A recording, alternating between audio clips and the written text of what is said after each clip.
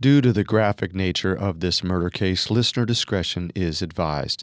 This episode includes dramatizations and discussions of murder and assault that some people may find offensive. We advise extreme caution for children under 13.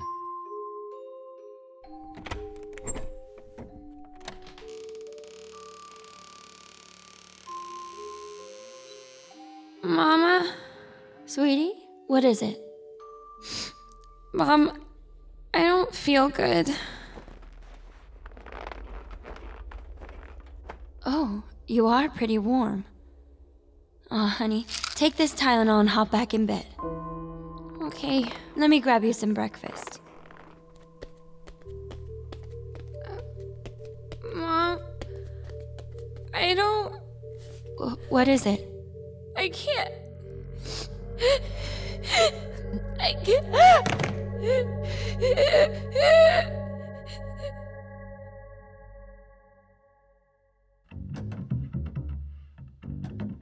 This is Unsolved Murders, true crime stories on the Parcast Network. I'm your host, Carter Roy. And I'm your host, Wendy McKenzie. This is our first episode on the 1982 Chicago Tylenol murders. You can listen to previous episodes of Unsolved Murders, as well as all of Parcast's other shows, wherever you listen to podcasts. A new episode comes out every Tuesday. You can also find us on Facebook and Instagram at Parcast, and on Twitter at Parcast Network. Some listeners have been asking how they can help support the show. If you enjoy the podcast, the best way to do that is to leave a 5-star review wherever you're listening. The first sign of impending disaster happened the morning of September 29, 1982. Mary Kellerman, a 12-year-old living in a northwestern suburb of Chicago, woke up with a sore throat and a runny nose. When she complained to her parents that she was too sick to go to school, they gave her a single capsule of extra-strength Tylenol and sent her back to bed. But instead of soothing her symptoms, things only got worse for Mary. Terrifyingly so.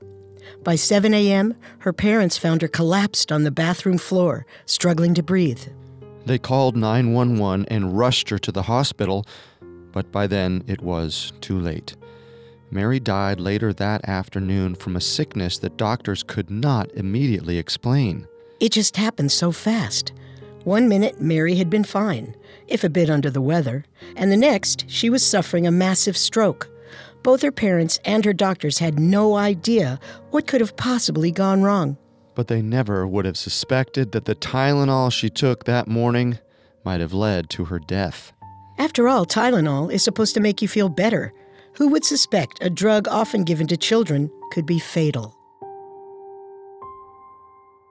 Well, modern medicine is capable of some pretty amazing things. Today's doctors are able to transplant and replace failing organs, perform surgery on delicate brain tissue, and administer vaccines to protect people from diseases that used to kill millions. And while we might take them for granted, the little things are pretty amazing too. While our ancestors would have to suffer through headaches and colds, we can take over-the-counter pills like Advil and Tylenol to cool down fevers and get us through our day. While plenty of people treat Tylenol like a miracle cure for minor aches and pains, it really is a drug. Tylenol contains paracetamol, also known as acetaminophen. This drug was discovered in 1877, thanks to a chemist named Harmon Northrop Morse, experimenting with derivatives of anilines. Thank you for gathering here today, gentlemen. I know that drug trials are not the most riveting of discourses, but I believe that what I have found may revolutionize medicine as we know it. Very good, Dr. Morse. You may proceed. As you know, antipyretics derived from the cinchona tree, such as quinine, have become harder to come by. We need something to combat fever for both patient comfort and stability, and quinine has of late been in short supply for that purpose. I propose an alternative. In my study of aniline derivatives, I have come across paracetamol, a quite effective antipyretic with almost no adverse side effects. No adverse side effects, you say? What have you to say to the tests that showed cyanosis in patients treated with your paracetamol? The risk was quite minor. And although cyanosis may cause lack of blood flow to the extremities and a bluish pallor, it is not in and of itself fatal. With proper supervision... Proper supervision?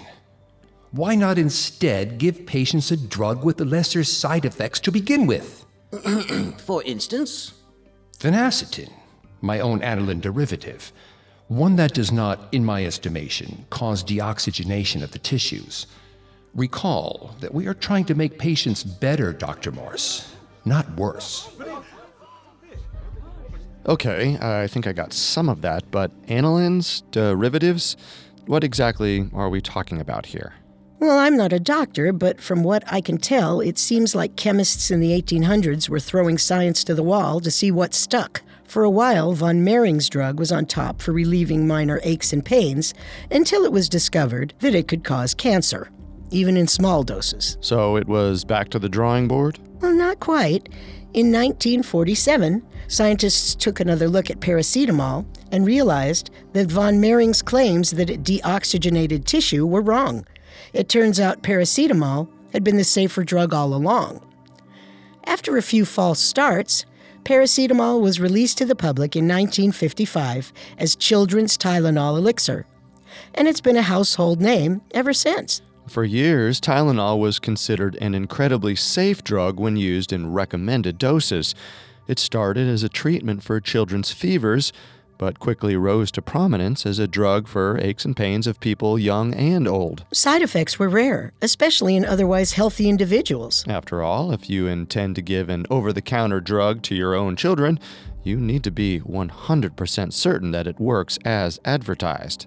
But Tylenol's squeaky clean reputation didn't last forever. And to find out why it was tarnished, let's dig a little deeper into the mysterious and unsolved Chicago Tylenol murders.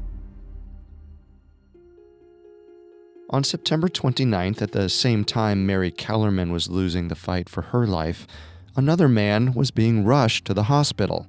Just 7 miles away in the Chicago neighborhood of Arlington Heights, 27-year-old postal worker Adam Janus had also fallen to a mysterious, quick-acting illness. Like Mary, he had been young and healthy, complaining of nothing more than mild chest pains before his untimely death. However, it seemed that the only other thing Adam and Mary had in common was that they both lived in the Chicago metropolitan area. They weren't related, they never knew one another, and they hadn't recently visited any of the same places. They were perfect strangers. But although no one had noticed yet, their deaths were shockingly similar. For their families, one unexpected tragedy was enough. But for the Janus family, the worst was still yet to come. Mom, we came as soon as we heard.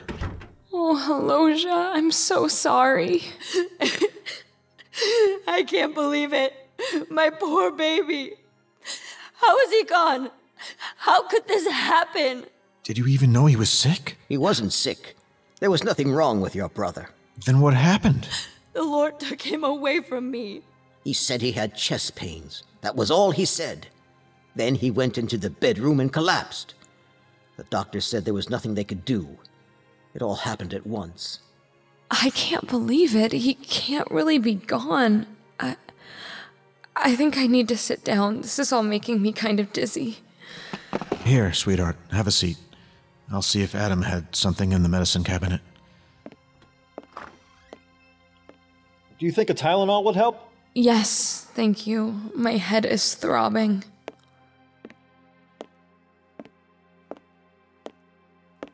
Here you go. I think I'll take one myself. This is just too crazy. What are we gonna tell the kids? I don't even want to think about it now. Actually, I don't think the Tylenol will be enough. I'm going to have a smoke.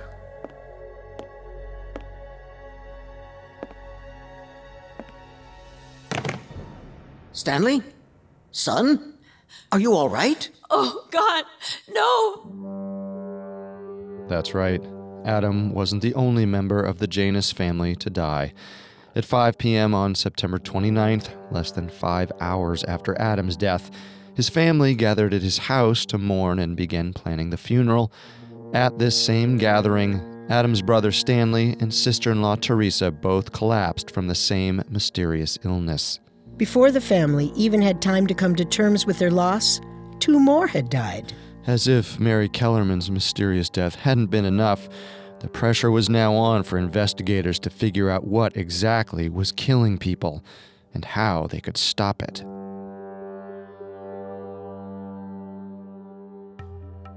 In the few hours after Mary Kellerman's death on September 29, 1982, things only got worse. People started dying of the same mysterious illness all over the Chicago area. At 3:45 p.m., 27-year-old Mary Reiner collapsed in front of her husband mere minutes after complaining about minor aches and pains. At 6:30 p.m., at her job at an Illinois Bell store in Chicago, 31-year-old Mary McFarland complained to her coworkers that she had a bad headache. Hello, Illinois Bell. How may I direct your call? One moment, please. Hey, Cheryl, can you take this one for me? My head is killing me. Of course. I think we've got some Tylenol or something in the back room if you want it. 3rd shelf to the left. Thanks. I'll be back in a minute. 5 minutes later, Mary's coworkers found her collapsed and unresponsive in the back room. At 9:30 p.m., 35-year-old flight attendant Paula Prince had just sat down at O'Hare Airport. Feeling nauseous from her flight, she stopped at a nearby Walgreens for a bottle of Tylenol. Will that be all for you today, miss? Yeah, just that. I don't need a bag or anything. Just the receipt'll be fine. Long night? Just got back from Vegas. I'm down to the last few Tylenol in my travel bag, and I don't know if I can make the trip back without more. Las Vegas, huh? Did you win big? No. I'm a flight attendant. I never actually left McCarran International. The only thing I won was a reheated airline dinner and an upset stomach.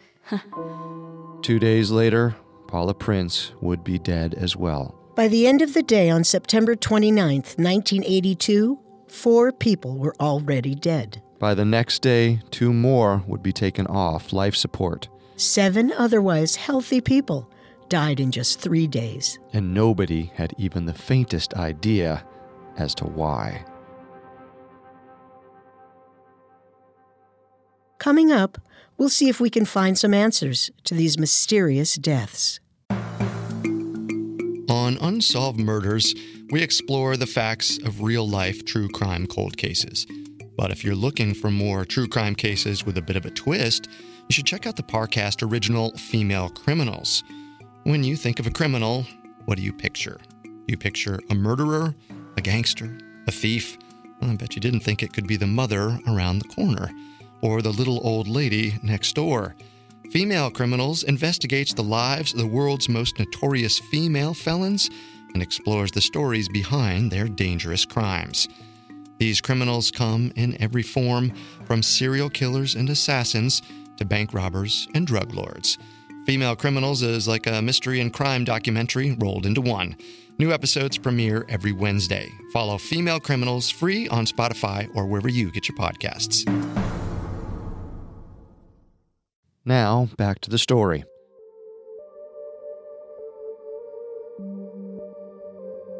In September of 1982, after 7 people suddenly passed away under mysterious circumstances, medical examiners in Chicago were scrambling to uncover exactly what was happening. The Janus family had the most obvious link between deaths, and initially doctors had the surviving family members quarantined while they ran every test they could think of. At first, they suspected the Januses had contracted carbon monoxide poisoning, as all the deaths had seemingly occurred in the same house. Carbon monoxide buildup most commonly happens when an enclosed space is improperly ventilated. Anything that burns fuel could be the culprit. Gas stoves, space heaters, furnaces, and car engines can all produce enough carbon monoxide to kill if used improperly. And when too much carbon monoxide is inhaled and enters the bloodstream, it can cause dizziness, headaches, shortness of breath, and loss of consciousness. It can even be fatal under the right conditions. But none of the surviving family members who had visited the house showed any signs of poisoning. Other than their mental anguish, they were as healthy as could be. It was a nurse investigating the Janus family deaths who first noticed the connection. Helen Jensen had been sent with a group of public health officials to Adam Janus's home at 10 p.m. on the night of the 29th. She quickly noticed something was missing. We'll check the basement next. Apparently the family had some kind of metal work done down there. I heard that sometimes they use cyanide to polish that stuff off. Maybe they got in contact with it. I'll get right on it.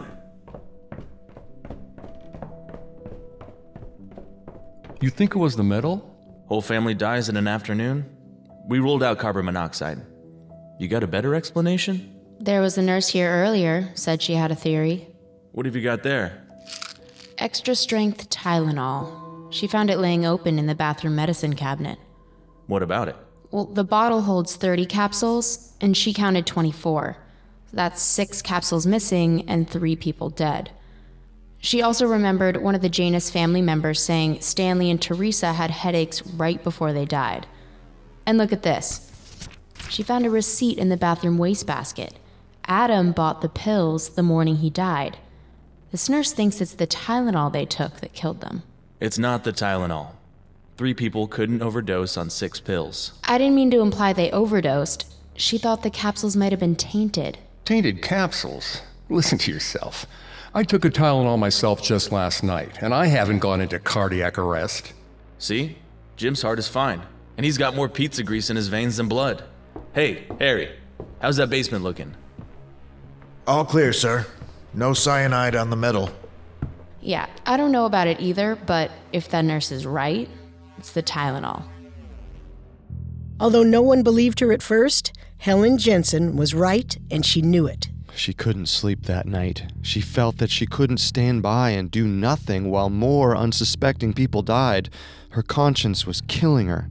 The next morning, she put in a call to Johnson & Johnson, the manufacturers of Tylenol, pleading for them to recall their product. She called the local police department as well, knowing that the bottles would need to be taken off the shelves immediately. Jensen was working quickly with what she knew, but wasn't the only investigator looking into the Tylenol angle. Nick Pichos, an investigator with the Cook County Medical Examiner's Office, was already on the case. Early on the morning of the 29th, he had been notified about Mary Kellerman's death shortly after it happened. He hadn't thought about it too much, but immediately ordered an autopsy because of her young age and the mysterious circumstances of her death. Later, he was also notified about the Janus family deaths, which is when he started to get suspicious that something bigger was going on. Now, I know it might be nothing, but Nurse Jensen reported that she found an uncapped Tylenol bottle at the Janus household. And Nick Pichos thinks Mary Kellerman took some before her death as well. The report says here that paramedics cataloged 1 bottle of 500 milligrams extra-strength Tylenol capsules when they took the girl in. Lord knows why they decided to catalog the bottle, but it certainly helps with our possible chain of evidence. Can we get our hands on it for testing? I'll call into the police department in Elk Grove, see if we can send it to the lab. On a hunch, Pichos called the police department in Elk Grove Village, telling them to check the Tylenol bottle from the Kellerman house against the bottle from the Janus house. You got both bottles? Courier delivered it less than 10 minutes ago. We've already sent off some samples, but I thought you might want to take a look at them, just in case. Great. So which is which? This one is from the Janus house, and this is from the Kellermans. Well, they're both extra strength, that's for sure. And the packaging looks new. 1 pill was missing from the Kellerman bottle, 6 from the Janus bottle. Right.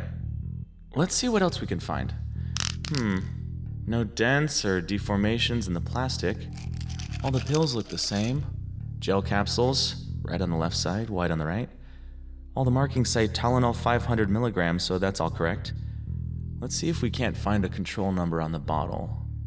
This one says MC2880. What about that one? MC2880. Wait, let me see. Whoa. Bingo. We found our link. Jensen and Pichos were right. Who should I call? Everyone. Call the Elk Grove PD, the hospital, the coroner. We need to confirm this fast. The tests confirmed it. Both bottles were from the same manufacturing lot. Mary Kellerman and the Janus family deaths finally had a concrete link. But there was still an important question to answer. what was actually wrong with the pills.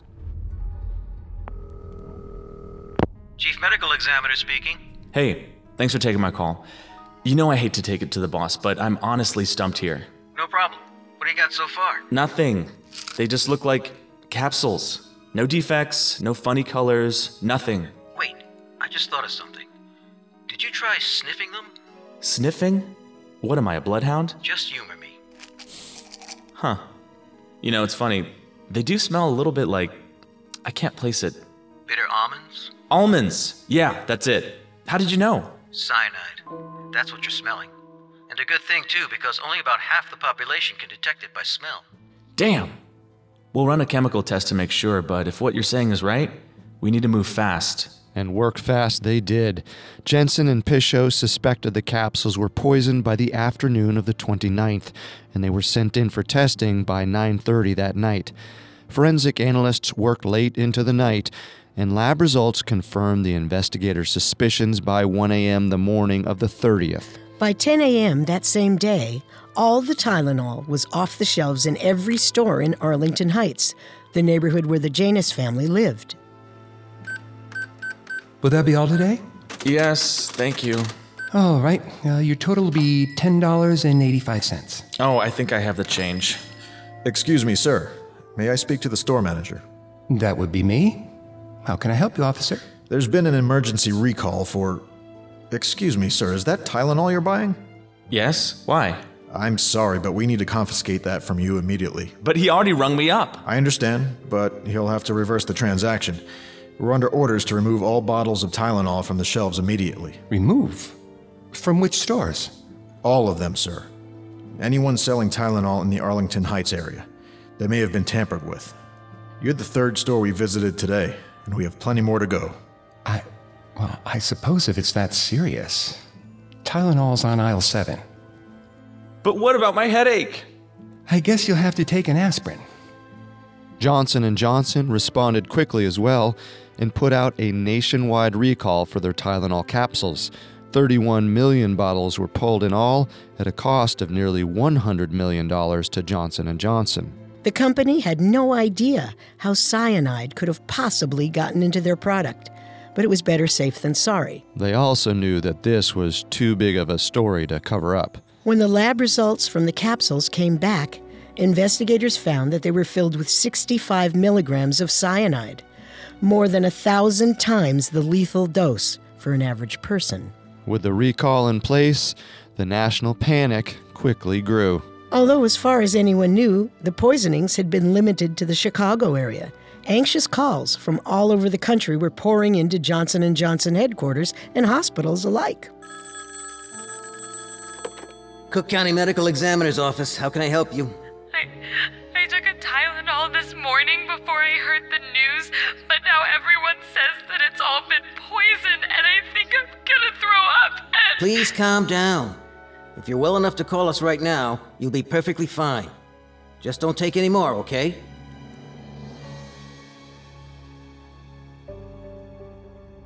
The media circus was unavoidable. For the next few weeks, it was all the country could talk about. Who was behind these poisonings? Why had they targeted Tylenol?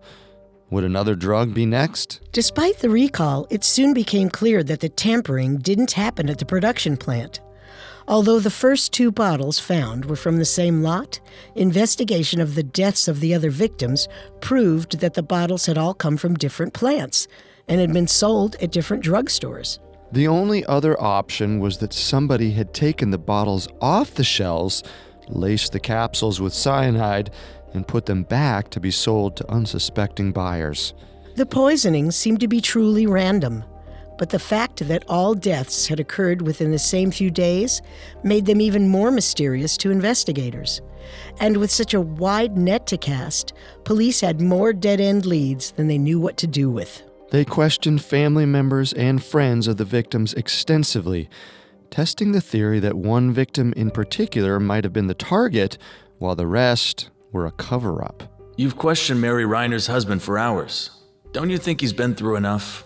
I'm just trying to cover my bases here. But why are you even treating him as a suspect? I thought these were random poisonings. We think they're random poisonings. That's the current theory.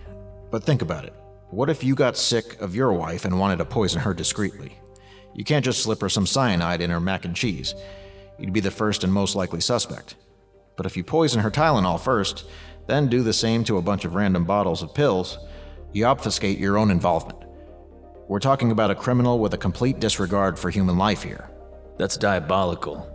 But it's possible. So we have to check it out. In addition to friends and family of the victims, police looked at work rosters and custodial staff at every drugstore where the tainted Tylenol was sold. They investigated Johnson & Johnson for possible white-collar crime.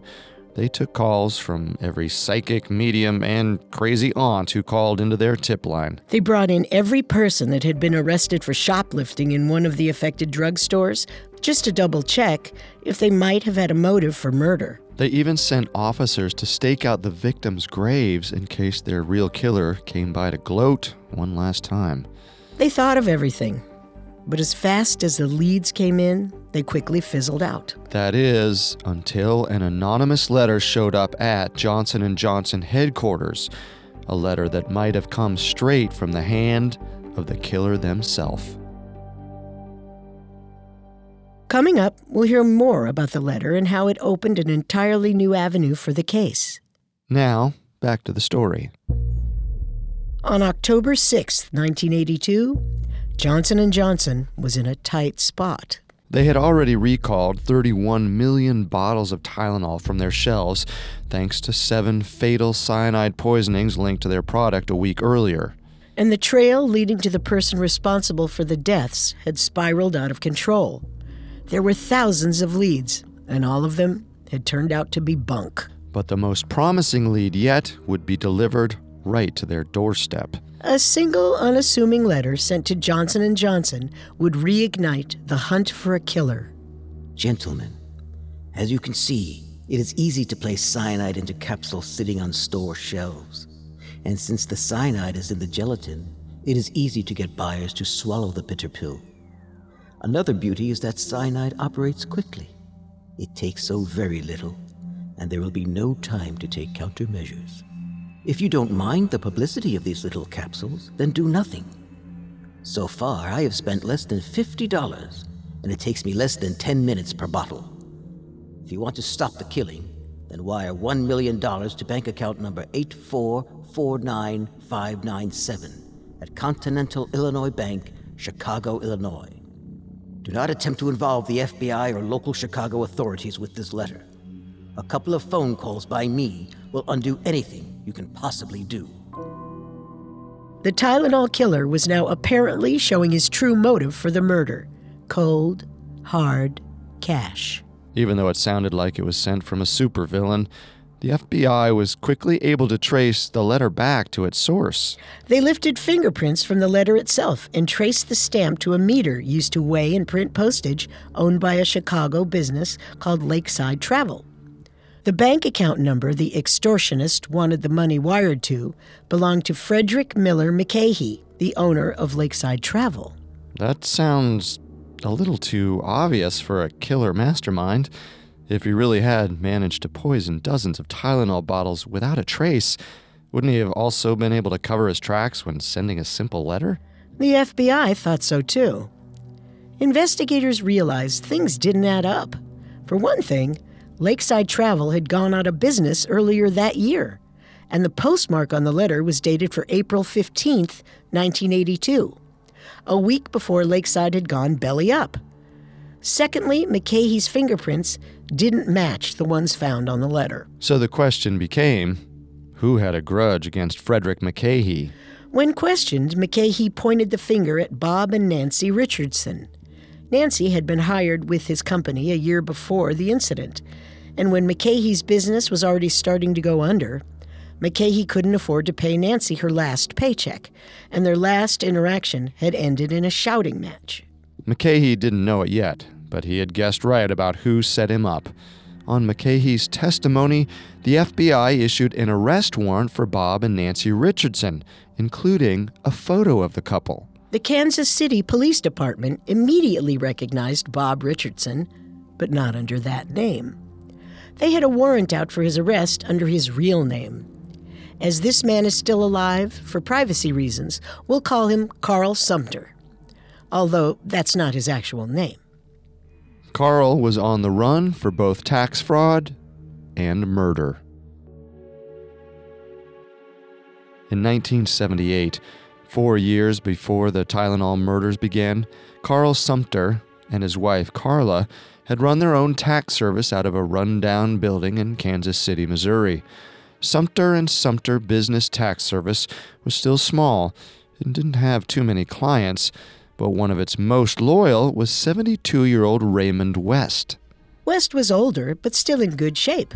So when his best friend, Charles Banker, reported him missing on July 23, 1978, it wasn't immediately cause for concern to the police. They called around to neighbors, including Sumter, to see if anyone knew where West might have gone. Oh, Ray? I think he mentioned a trip to the Ozarks last week. Told me he'd be gone for a few days with his new girlfriend. He's fine, just getting a change of scenery. Sumter's explanation was good enough for police, but not for Banker. He had known West for 30 years, and his friend had never mentioned having a girlfriend, much less one with which he'd take a trip to the Ozarks. After a week, West still hadn't returned. Then another week went by, and another. After 21 days in 95-degree heat, several neighbors on the block of the West home reported that it had started to stink like death. It doesn't take an evil genius to figure out what happened next. Police! Nothing seemed out of place on the first floor, save for the smell. Everything was in its rightful place. Not a speck of dust out of order. A note had been left on the living room table. It read, "Please don't disturb until after 1, sleeping late, Raymond." The second floor was a different story. In one of the upper bedrooms, police found a foot-long stain running down the wall from the ceiling. There was only one place left to look. They opened the attic, and what they found was more grisly than they could have imagined.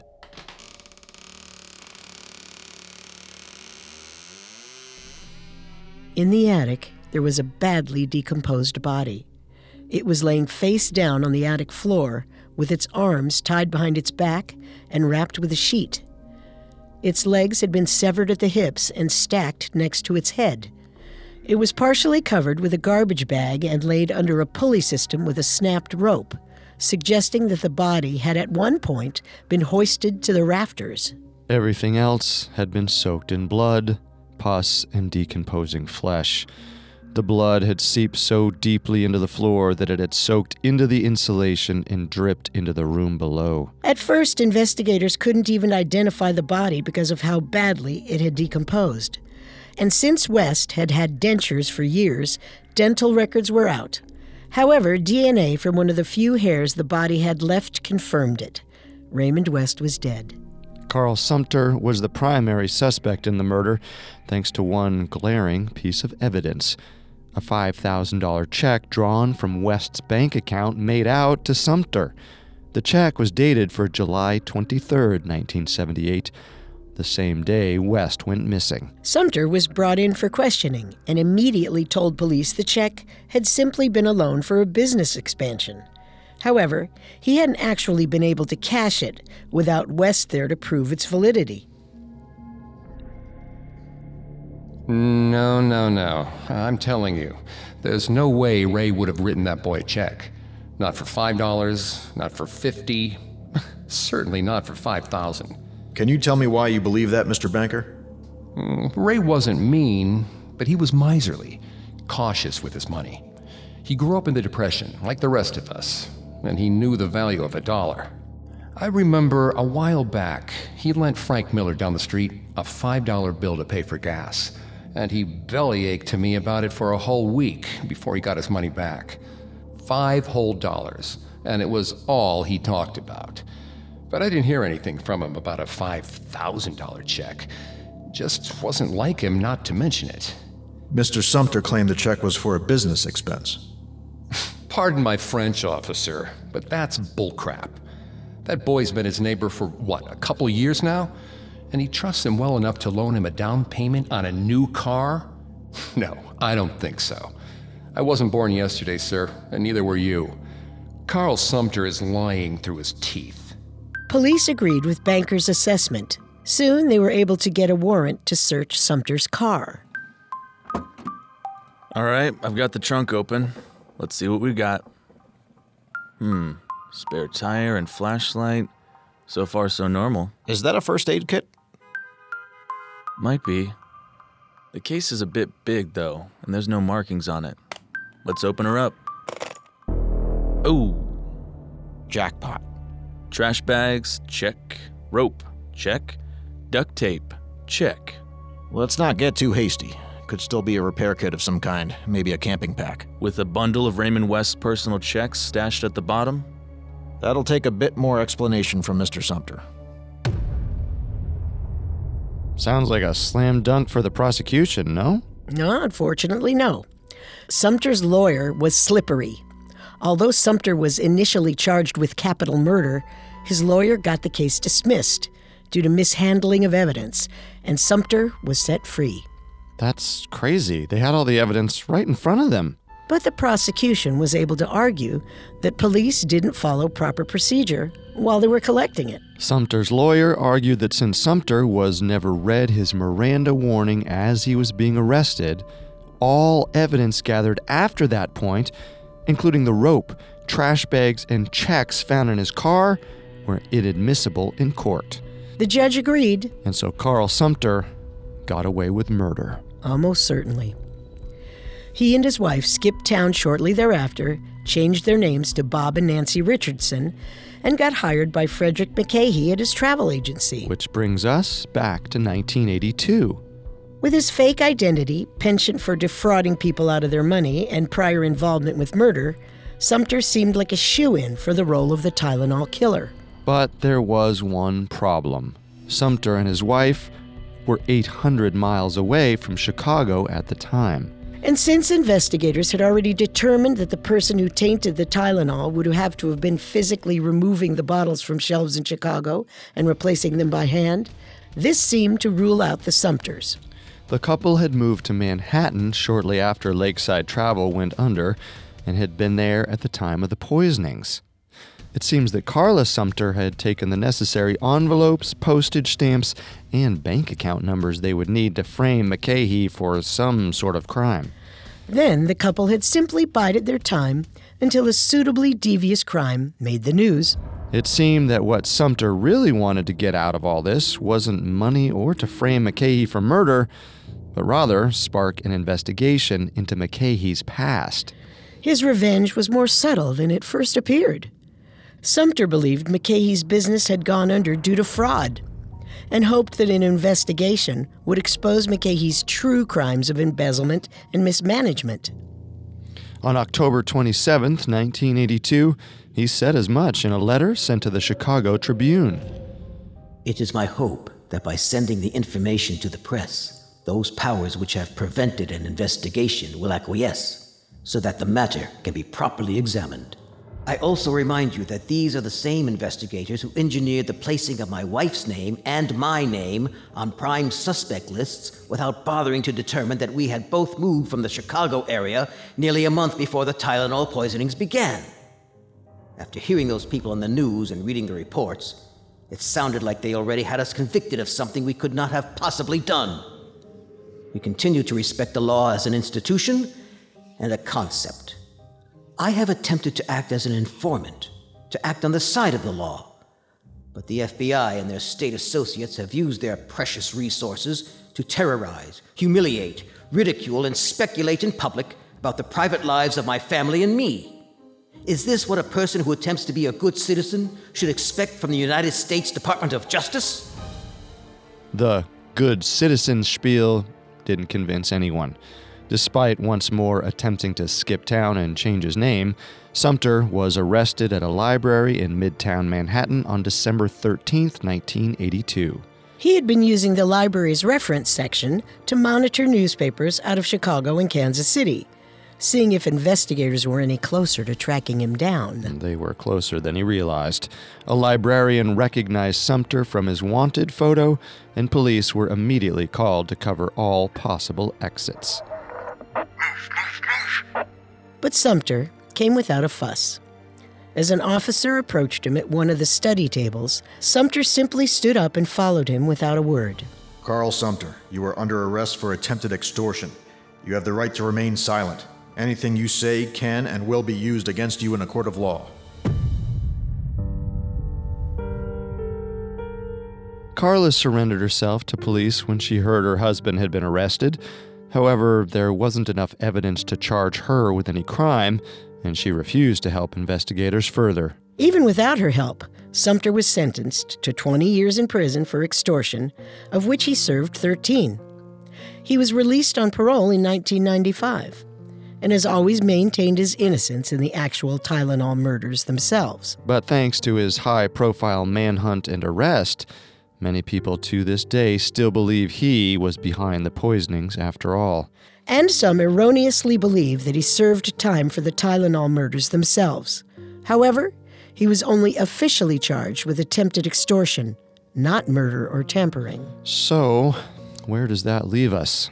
Well, Carl Sumter was the most high-profile suspect in the case, despite it being very unlikely that he was the actual killer. He was too far away to physically tamper with the bottles himself, and his motives seemed to revolve more around framing his old boss for murder, rather than committing murder himself. 36 years later, with Sumter ruled out, the case is still unsolved. But that doesn't mean that Sumter was the only suspect, or even the most outlandish one. We'll look at years of potential copycat killers, a fatal bar fight, and a possible connection with an infamous domestic terrorist. And maybe we'll even uncover the real Tylenol killer.